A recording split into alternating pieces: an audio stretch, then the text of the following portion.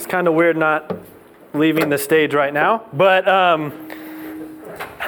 as you guys heard earlier, the other pastors are out at the men's retreat up at Silver Spur, so be praying for them that they have a good time. I think they come back home today, so also be praying for safe travels. But that is the reason you guys get to listen to me this morning. So there you go. There's a couple things I wanted to make sure to mention.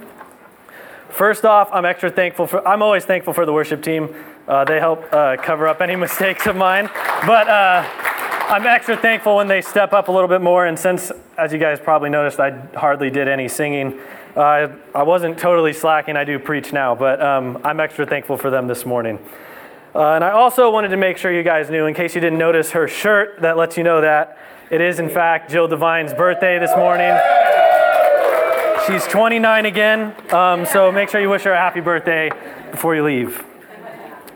So we're going to be opening up our Bibles to Galatians chapter 2, verses 6 through 10. As a lot of you know, we've been going through Galatians for a little while now, and you probably already noticed that when you go through a book exegetically, just meaning verse by verse, preaching through an entire book, there's going to be certain things that kind of reappear, themes and topics that we're going to be talking about a lot.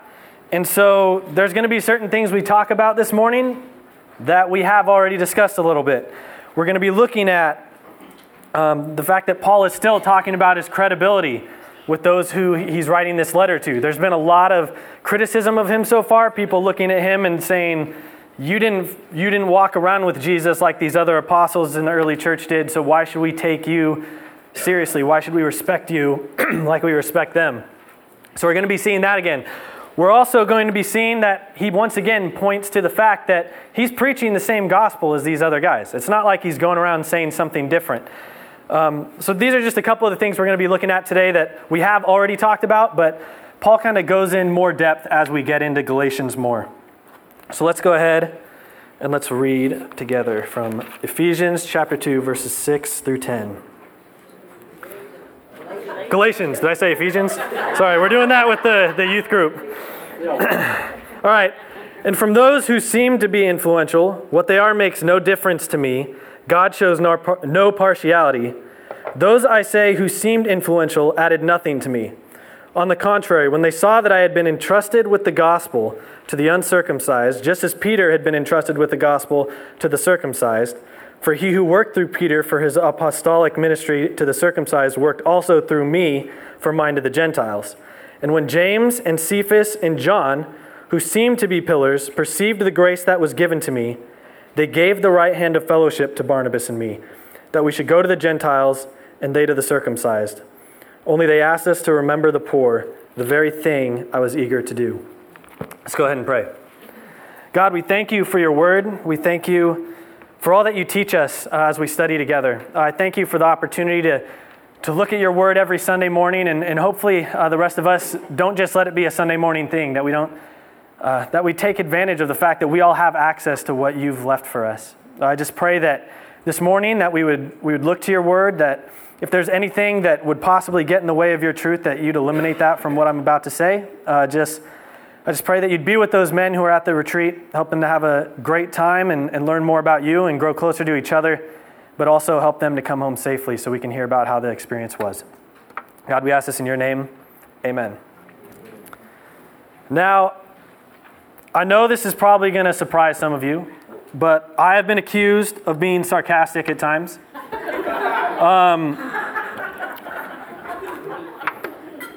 I know, I'm surprised too when it happens. But when you look at verse 6, there's a lot of people that think that's exactly what Paul's doing. They think he's kind of coming across a little sassy or sarcastic. And if you look at that, he makes it clear, those who seemed influential. And so if you're just looking at that verse, I can understand where you're coming from in thinking that way.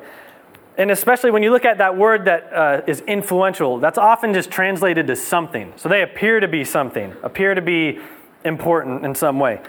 But if you're looking at the context of where this verse falls, that doesn't really make sense.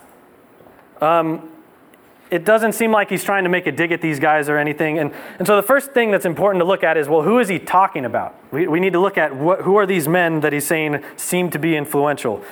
And so if you look to verses 4 and 5, so right before this passage, he's talking about false brothers. So Nick talked about them last week. These guys who seemed like they were believers, but they were in the church and teaching false doctrine and trying to push different agendas of theirs. And a lot of these were the same criticism, like the people criticizing him about his credibility. And Paul also talked about them. He called them Judaizers. So a lot of these people, this is who verses 4 and 5 are talking about, but he's moved on to someone else in verse 6. That's not who he's talking about here. He actually lets us know further down in the passage we just read who he is talking about. And he says, so Peter, so you'll notice in your text it says Cephas. We've already talked about that. Nick mentioned that is Peter. It's just another name he went by. So Peter, James, and John, and he calls them pillars of the faith. And so when we're looking at this first part here, Paul is talking about the apostles. It's not like he doesn't really have a reason to bash the other apostles. And so it wouldn't really make sense for that to be the way he's coming across here. These early men, even the Judaizers, look to these apostles and recognize that they're preaching the gospel. And so I don't think he's trying to demean that, but that's why he's saying they seem to be important, because he recognized you guys see them as important too. So even these guys who you see as important is what he's trying to say. He's once again trying to build up that credibility. He's showing, look, I'm on the same level as these guys. And both Nick and Paul have talked about in previous verses in the letter that Paul is pointing to the fact not only the reason they're equals and they're all apostles is they're preaching the same message.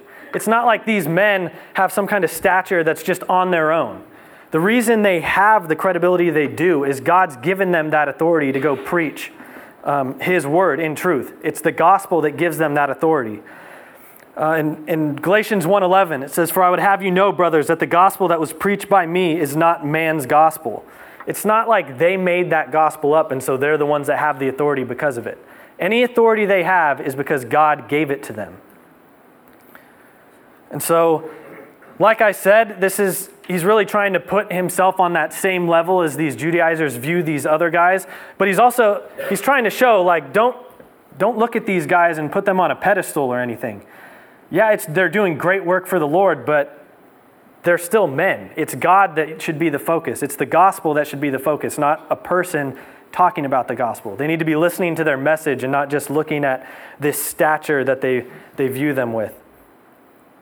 And when you look through another part of this verse, as you continue on in that same verse 6, you see it reinforced that God really doesn't care about a person's stature or how they come across to those around them.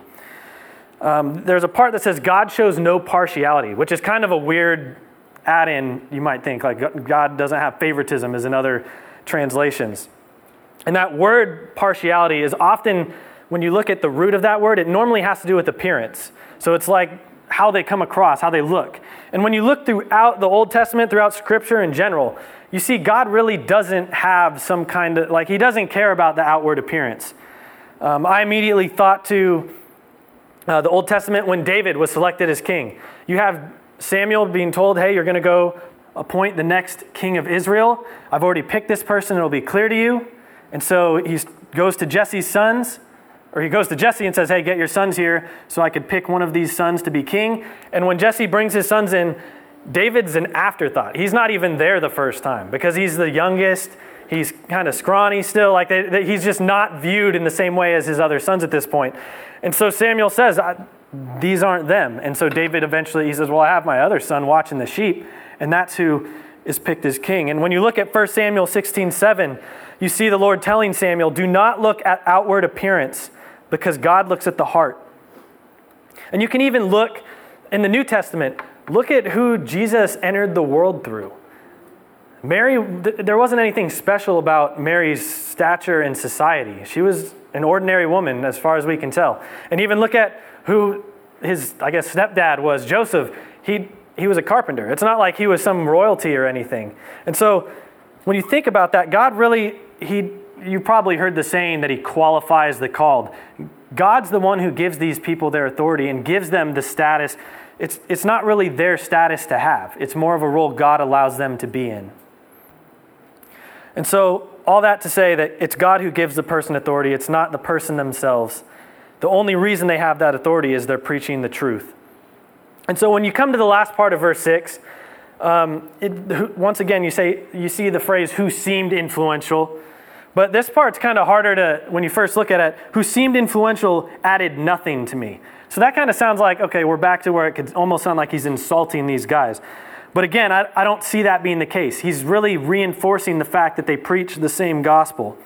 One of the biggest complaints he received is the authority that these men were on a pedestal. And so he's saying, look, we're preaching the same thing. When he says that it added nothing to me, he's saying his message did not need to be edited. It's not like he went to them, told them what his gospel was, and they said, oh, actually, Paul, you got that part wrong. You're going to need to rework that part a bit if you want to be on the same page as us. He's saying, we were on the same page. We're preaching the same thing, and they acknowledge that. Now, when you think about that he's saying, so they acknowledge him, they recognize that he's an equal of theirs, it clearly is referencing some kind of meeting Paul had with these early leaders in the church, with these pillars of the faith. And many people point to, in Acts, there's a lot of different councils that you see in Jerusalem where the leaders in the early church all come together to talk about theological issues they're already having, a lot of it around Gentiles in the church. But there's also people that point to, well, those are recorded about, and you don't really see some of these topics like blatantly being said. Like it's not, you can point to, oh yeah, they're saying the exact same thing. So either way, what's made clear is he met with the people in the early church. He met with these leaders. It really doesn't make sense for him to meet with those leaders if they weren't preaching the same thing. And the fact that they had him in those meetings, they recognize, yeah, you should be here. You're one of us, once again points to the fact that he's respected by these leaders by the fact that he's even there. They look at him as a brother in Christ and as a leader. And in this verse, we see him focusing on the fact that, so it's kind of like a back and forth. He's pointing to the fact they're just men. So he's trying to like lower them a little bit because people are kind of looking at them too highly. They're men. They're preaching, like I said, it's God's authority that he's put on them. That's why they're in the position they are. But he's also like reinforcing we're preaching the same thing. So it doesn't make sense he'd bash them, but he's also making sure they have a right view of these men. It's the gospel that has the power. It's not just these men on their own. And so then we go on to verses 7 and 8. They go on to say that, on the contrary, when they saw that I had been entrusted with the gospel to the uncircumcised, just as Peter had been entrusted with the gospel to the circumcised, for he who worked through Peter for his apostolic ministry to the circumcised worked also through me for mine to the Gentiles. So first off, he's kind of continuing on the same thoughts we've already been talking about. He's showing, look, they preach the same gospel. They may have a different primary audience, but the message remains the same. And you see in verse 8, he's putting himself on the same level by pointing out it's the same Spirit that they're empowered with to go share the gospel. Peter's empowered by the Spirit. I'm empowered by that Spirit too. And so he's putting them on the same level. They're empowered by the same Spirit to share the same gospel. It's not like one of them's preaching a different version of it or anything. They're saying the same thing. Their target audience is just a little different. Now, when we look at these verses, we need to look at what they're actually saying. Peter states that he has been entrusted with the gospel to the uncircumcised, and Peter has been entrusted with the gospel to the circumcised. But we need to make sure that we remember it's not a different gospel. Galatians 1, 6 through 7 says, and we talked about this not too long ago, it says, I am astonished that you are so quickly deserting him who called you in the grace of Christ and are turning to a different gospel. Not that there is another one, but there are some who trouble you and want to distort the gospel of Christ.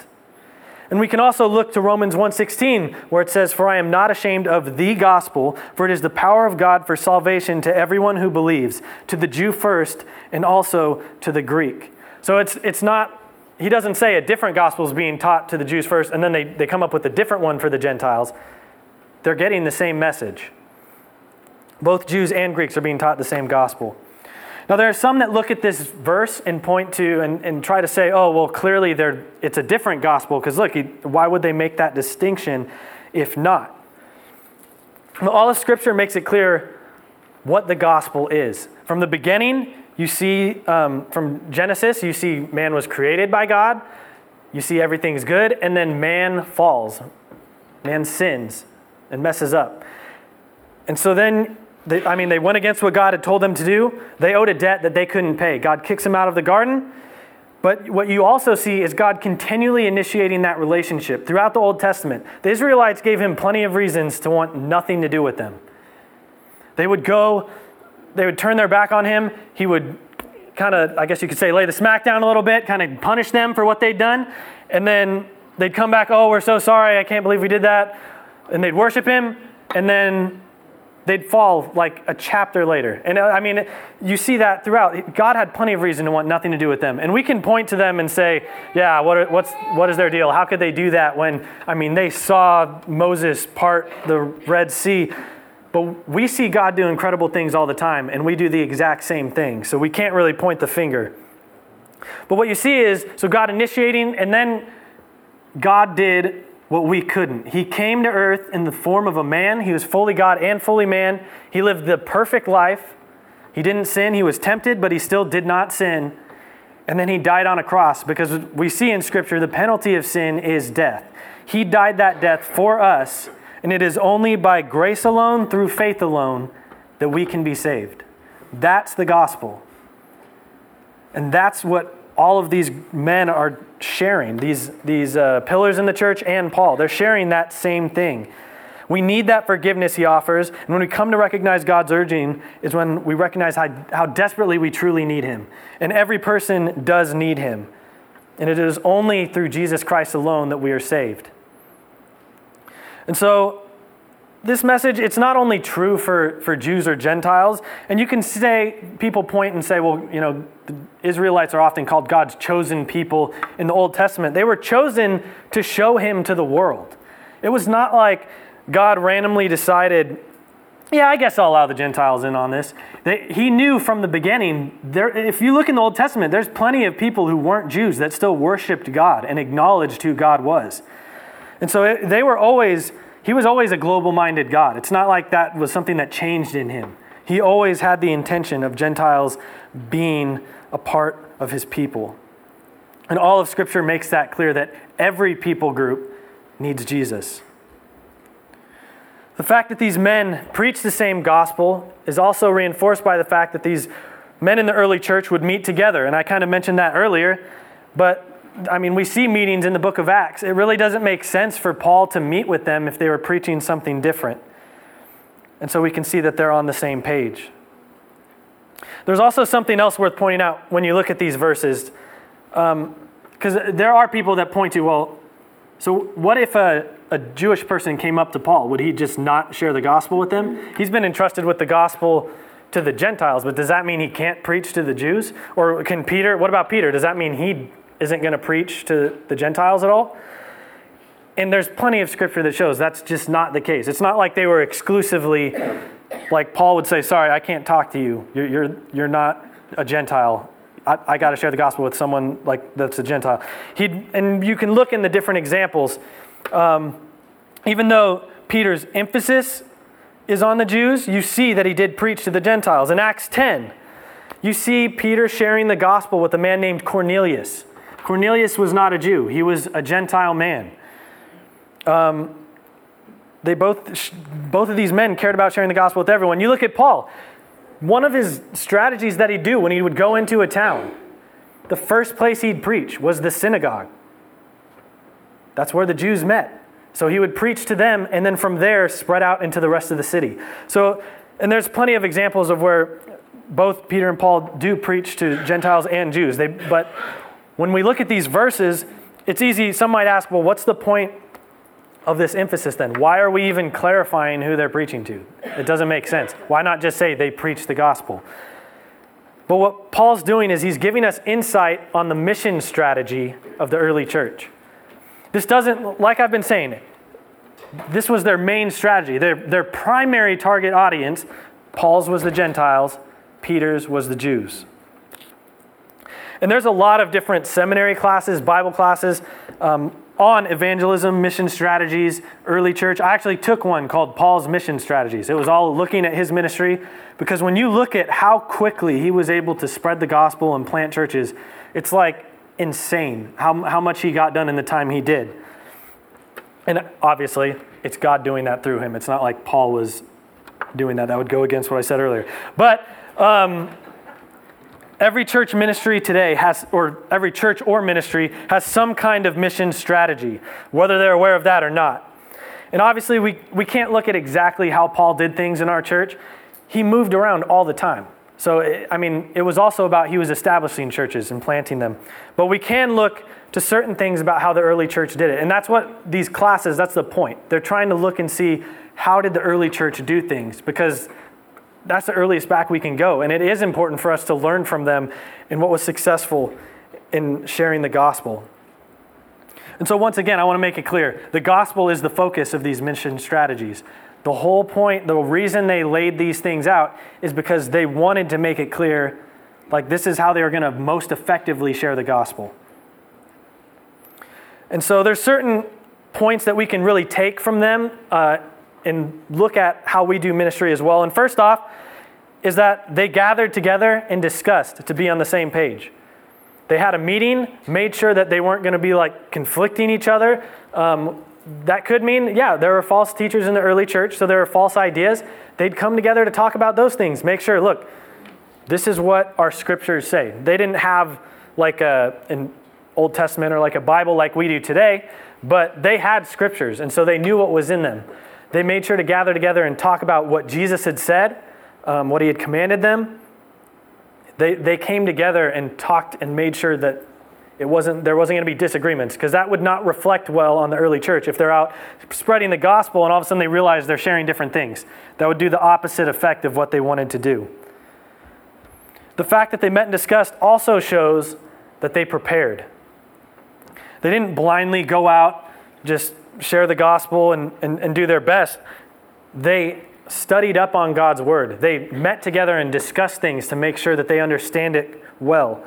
And I think one of the number one excuses that I hear on a regular basis for people who, I'm not comfortable sharing my faith. There's people that do a better job than me at that.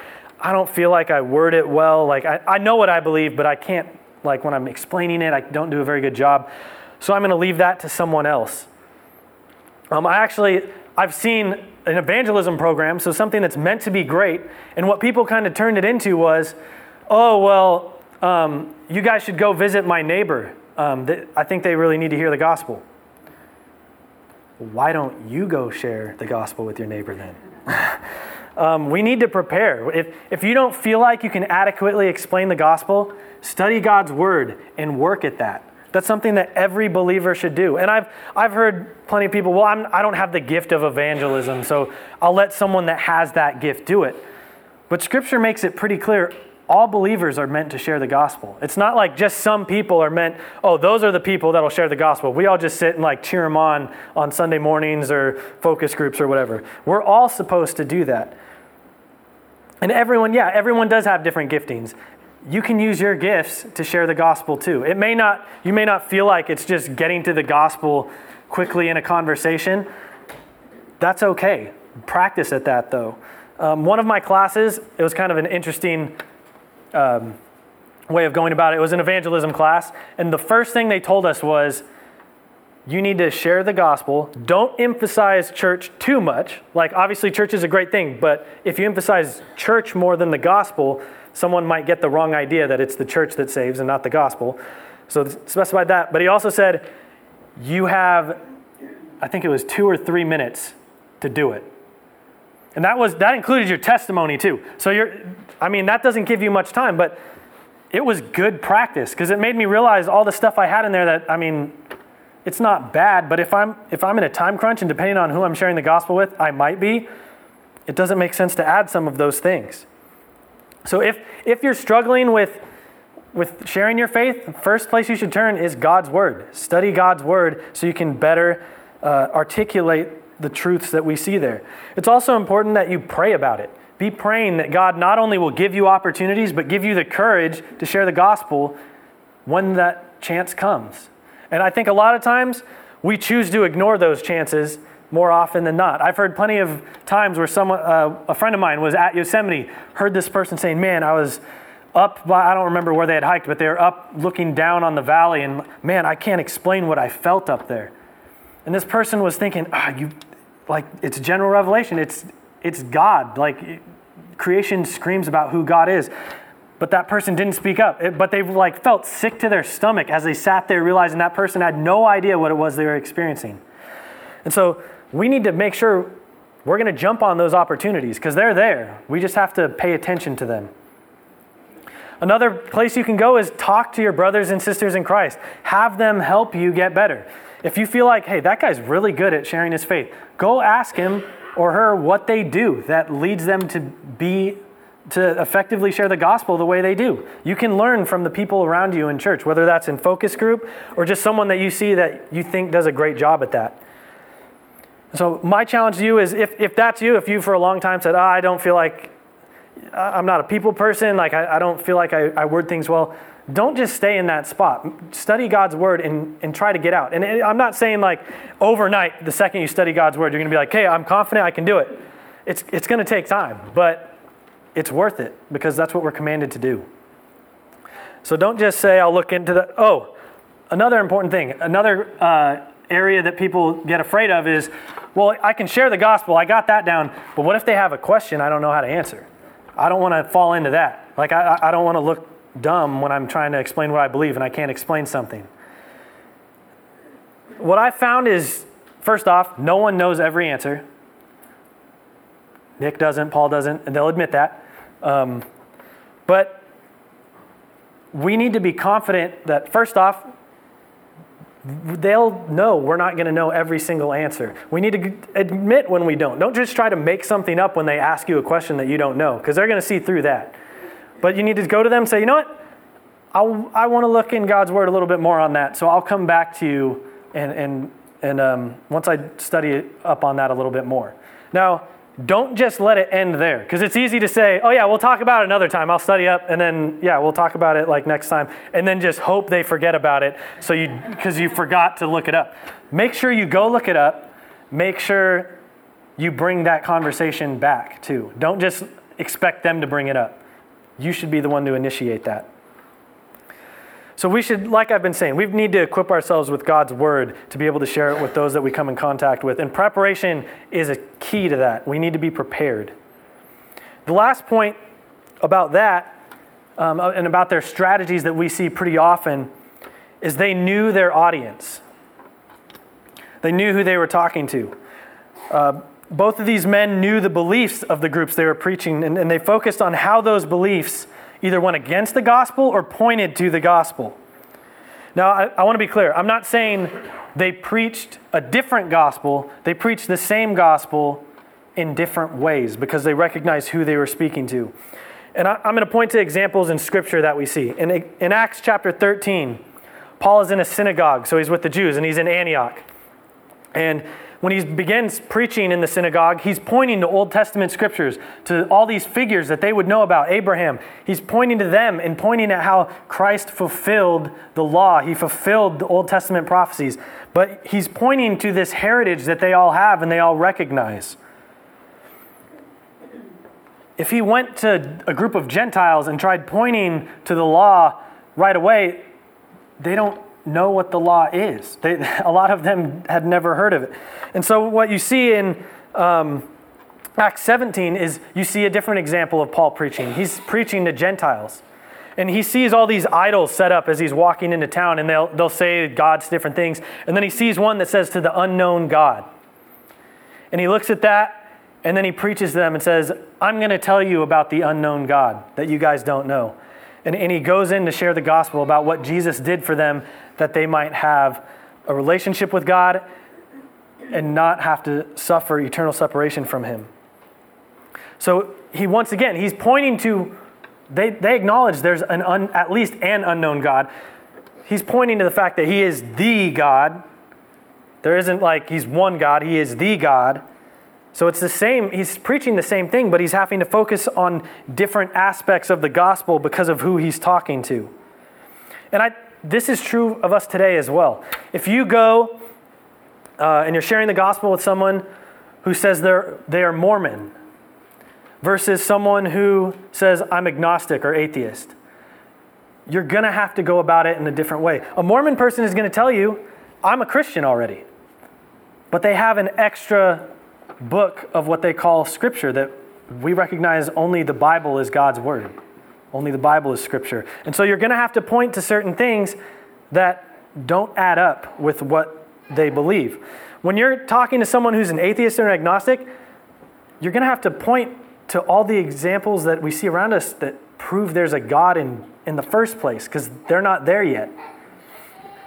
And so you're going to have to go about it in a different way. This doesn't mean you conform to some belief of theirs and build off of some false idea and try to turn the gospel into something that's not what I'm saying at all. But based on where that person's at, you're going to have to start in a different place. It could even be as simple as someone who's heard the gospel before and someone who hasn't. That person's going to have a little bit of a better idea of what you're sharing with. So you can ask them more about questions. And so this doesn't mean we conform to culture. It means that we look at the culture and try to see how we could better witness to them, better and more effectively share the gospel with them. And the topic of evangelism or church strategy is something that, we could spend a long time discussing. And in case it has not been clear enough, all of these strategies point to the gospel. It's not like these things in themselves are what makes it a success. The gospel is what drives ministry. But these are just ways we try to be most effective at sharing the gospel. Now, earlier I said that every church or ministry has a mission strategy. So obviously, we're at First Family Church. We should probably talk about ours. I think when you look at First Family, we are absolutely involved. We are globally minded because God is globally minded. We have sent plenty of people on mission trips to Haiti. We partner with different ministries there as well. We have a partnership with the Kenyan Evangelical Mission. There's plenty of other areas we give and support all around the globe to show that the gospel, we care and we recognize that God is global minded. But we also recognize that God placed us here in Antioch, California for a reason. This is our main mission field. And so when you look at the different ministries we have, we recognize Antioch, we're in kind of a lower income neighborhood. And so we have ministries like the food pantry, the homeless ministry, these things to meet not just physical needs, but we hope to meet their spiritual needs as well. We also, and be praying that we can get Kids Club started up soon, but we've been doing Kids Club at the elementary school down the street from us. And that's not to say that those are the only kids we hope to reach with the gospel. We want to reach any kid with the gospel, but there are neighbors down the street, and so we focus a ministry to sharing the gospel with those kids, and not just the kids either. We try to build relationships with their families as well and share the gospel in that way because they're in our community. We feel that God has us here for a reason. We need to be sharing the gospel to those around us. And when you look at Paul and Peter, these other church leaders of that time recognized how having a strategy would help them more effectively share the gospel. And they supported each other as equals in this.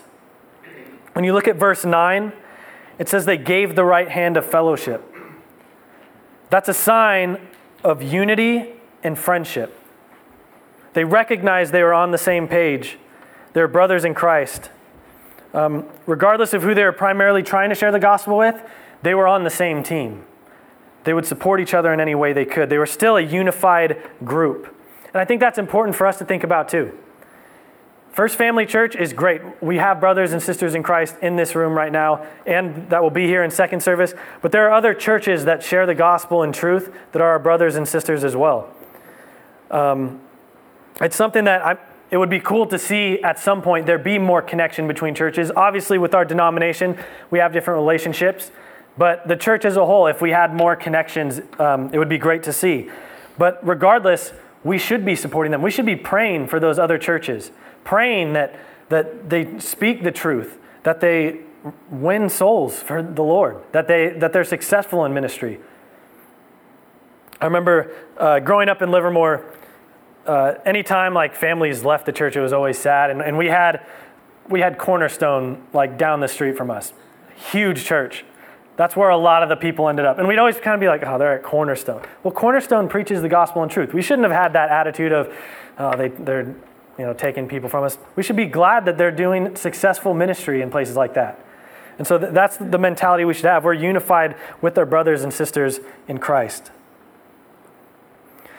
When we look at this last verse in this passage, at first glance, it looks like it doesn't belong there. We've been talking about sharing the gospel, talking about Jews and Gentiles, and all of a sudden he just says, they also asked us to remember the poor, the very thing I was eager to do. And if you turn to Acts 11, verses 27 to 30, Nick actually pointed to this, I think it was even last week. You see Saul, so Paul, and Barnabas delivered an offering from Antioch that had been taken up to help their brothers and sisters in Christ in the Jerusalem church. The Gentile believers were helping their brothers and sisters in Christ who had a need. And if you read before verse 27, what you see is there was a famine going on in Jerusalem. So these families desperately needed they had physical needs.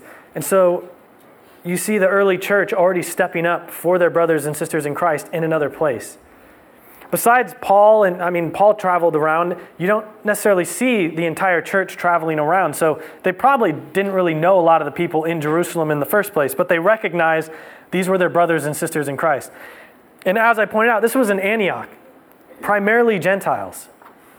And so these men recognized they had a need in Jerusalem. It was also, especially in the early church, there was a lot of persecution going on. Jesus obviously was put to death on the cross and then ascended into heaven. The disciples had to face persecution after that, and there's plenty of examples where you see that happening. Paul, there's a lot of times where he's chased out of town. He was getting stoned by people. They were throwing rocks at him to try and hurt him and cause him physical harm. And so these Gentile believers saw that their brothers and sisters were hurting, and they did what they could to try and help them. Now, obviously, that could look different. Financial help is great. Churches in financial need, that absolutely is important, and we should be trying to see how we can help them. And a lot of these different ministries that we support in Haiti or in Kenya, their main goal is to plant churches or to share the gospel with those around them. So in that respect, we're doing that in some places. We're helping them fund to be able to plant churches and share the gospel in that way. But we could also just simply be praying for them. There's persecution today as well. It's not like that's something that's disappeared and Christians don't have to worry about. In other countries around the world, persecution is still a huge problem. The very least we can do is pray for them to have courage, pray for them that they would still share the gospel, that they would feel a comfort that only God can give them. Because a lot of times it would be a scary thing to be in a country where you're being hunted down for your religious beliefs. So we need to look out for churches not just in our neighboring cities, which I think is something we should do. There's been plenty of fires and things around California. We could try to look into how to help these churches that some of them lost their building, or whether it's hurricanes. There's plenty of things in our nation that have affected the church, and that we should be looking at how we can help our brothers and sisters in that way. And my hope and prayer is that as a church family, we'd continually be unified in the gospel. That's what unifies us with all these other churches. It's the gospel, the fact that we share the same message and we have a relationship with the same God. That we would continually learn how we can better and more effectively share our faith through studying the Word, through challenging each other and spurring on conversations. It could be reading books about how to share your faith better. There's so many resources that we could take advantage of. But we also need to care for those who have a need. And don't mishear me. When I say, so the poor he's talking about in that verse is talking about the church. It's talking about those in the church that are struggling. But that doesn't mean we just ignore the poor that aren't in the church. We have food pantry and homeless ministry. Those aren't just, it's not like we go up to people, oh, are you a Christian? Oh, okay, then we'll help you. We still meet the needs of those around us and try to help anyone who is struggling. But there is a certain emphasis made in Scripture on looking out for our brothers and sisters as well. And there are people in this church who are struggling financially. That's a reality that we're in. That's going to be in every church. And as shepherds, the elders do look out for how we can better minister to people. And one way of doing that is recognizing where needs are. And so we hope that no one feels neglected if they're in that kind of place. Our hope is that you would recognize that we do look out and try to care for those in our church, but we also need to look beyond that, because this local church is a part of the universal church all around the world. And so my hope is that we pray for those and we recognize the mission field God has us in. So for First Family, that's Antioch, but it could be that you go to work and realize that's my mission field. That's where I need to share the gospel. And I hope that you're able to in your job, because I know there's certain jobs where you could get in a lot of trouble for talking about that. But ultimately, I hope that we would realize that God wants to work through us, and in spite of us in a lot of cases. There's plenty of weaknesses that we have, that God can still use us, and that we can be blessed to be a part of what He is doing in the church. Let's go ahead and pray. God, we thank You for how You love us, for how You allow us to be a part of what You're doing, not just in Antioch, but all over the world. I pray that as we go out today, that we would be challenged. We'd think, what is it that You're calling us to specifically? And obviously, as a church, I would hope that we're unified in those ministries and feeling called to help there. But God, I know there's things You ask every person who's a believer to do. I pray that You would give us the courage, that if there's people who don't feel confident in sharing the gospel, that You would help them in that You would help them to overcome that, to study Your word, to practice, because it does take practice, just like anything, to get good at it. And God, I just thank You for Your word, where we can learn more about You, that we can learn how to better show people Your love and who You are. God, I pray that You'd be with the men at this retreat, that You'd help them to come back safely, help them to come back wanting to know You even more. We ask this in Your name. Amen.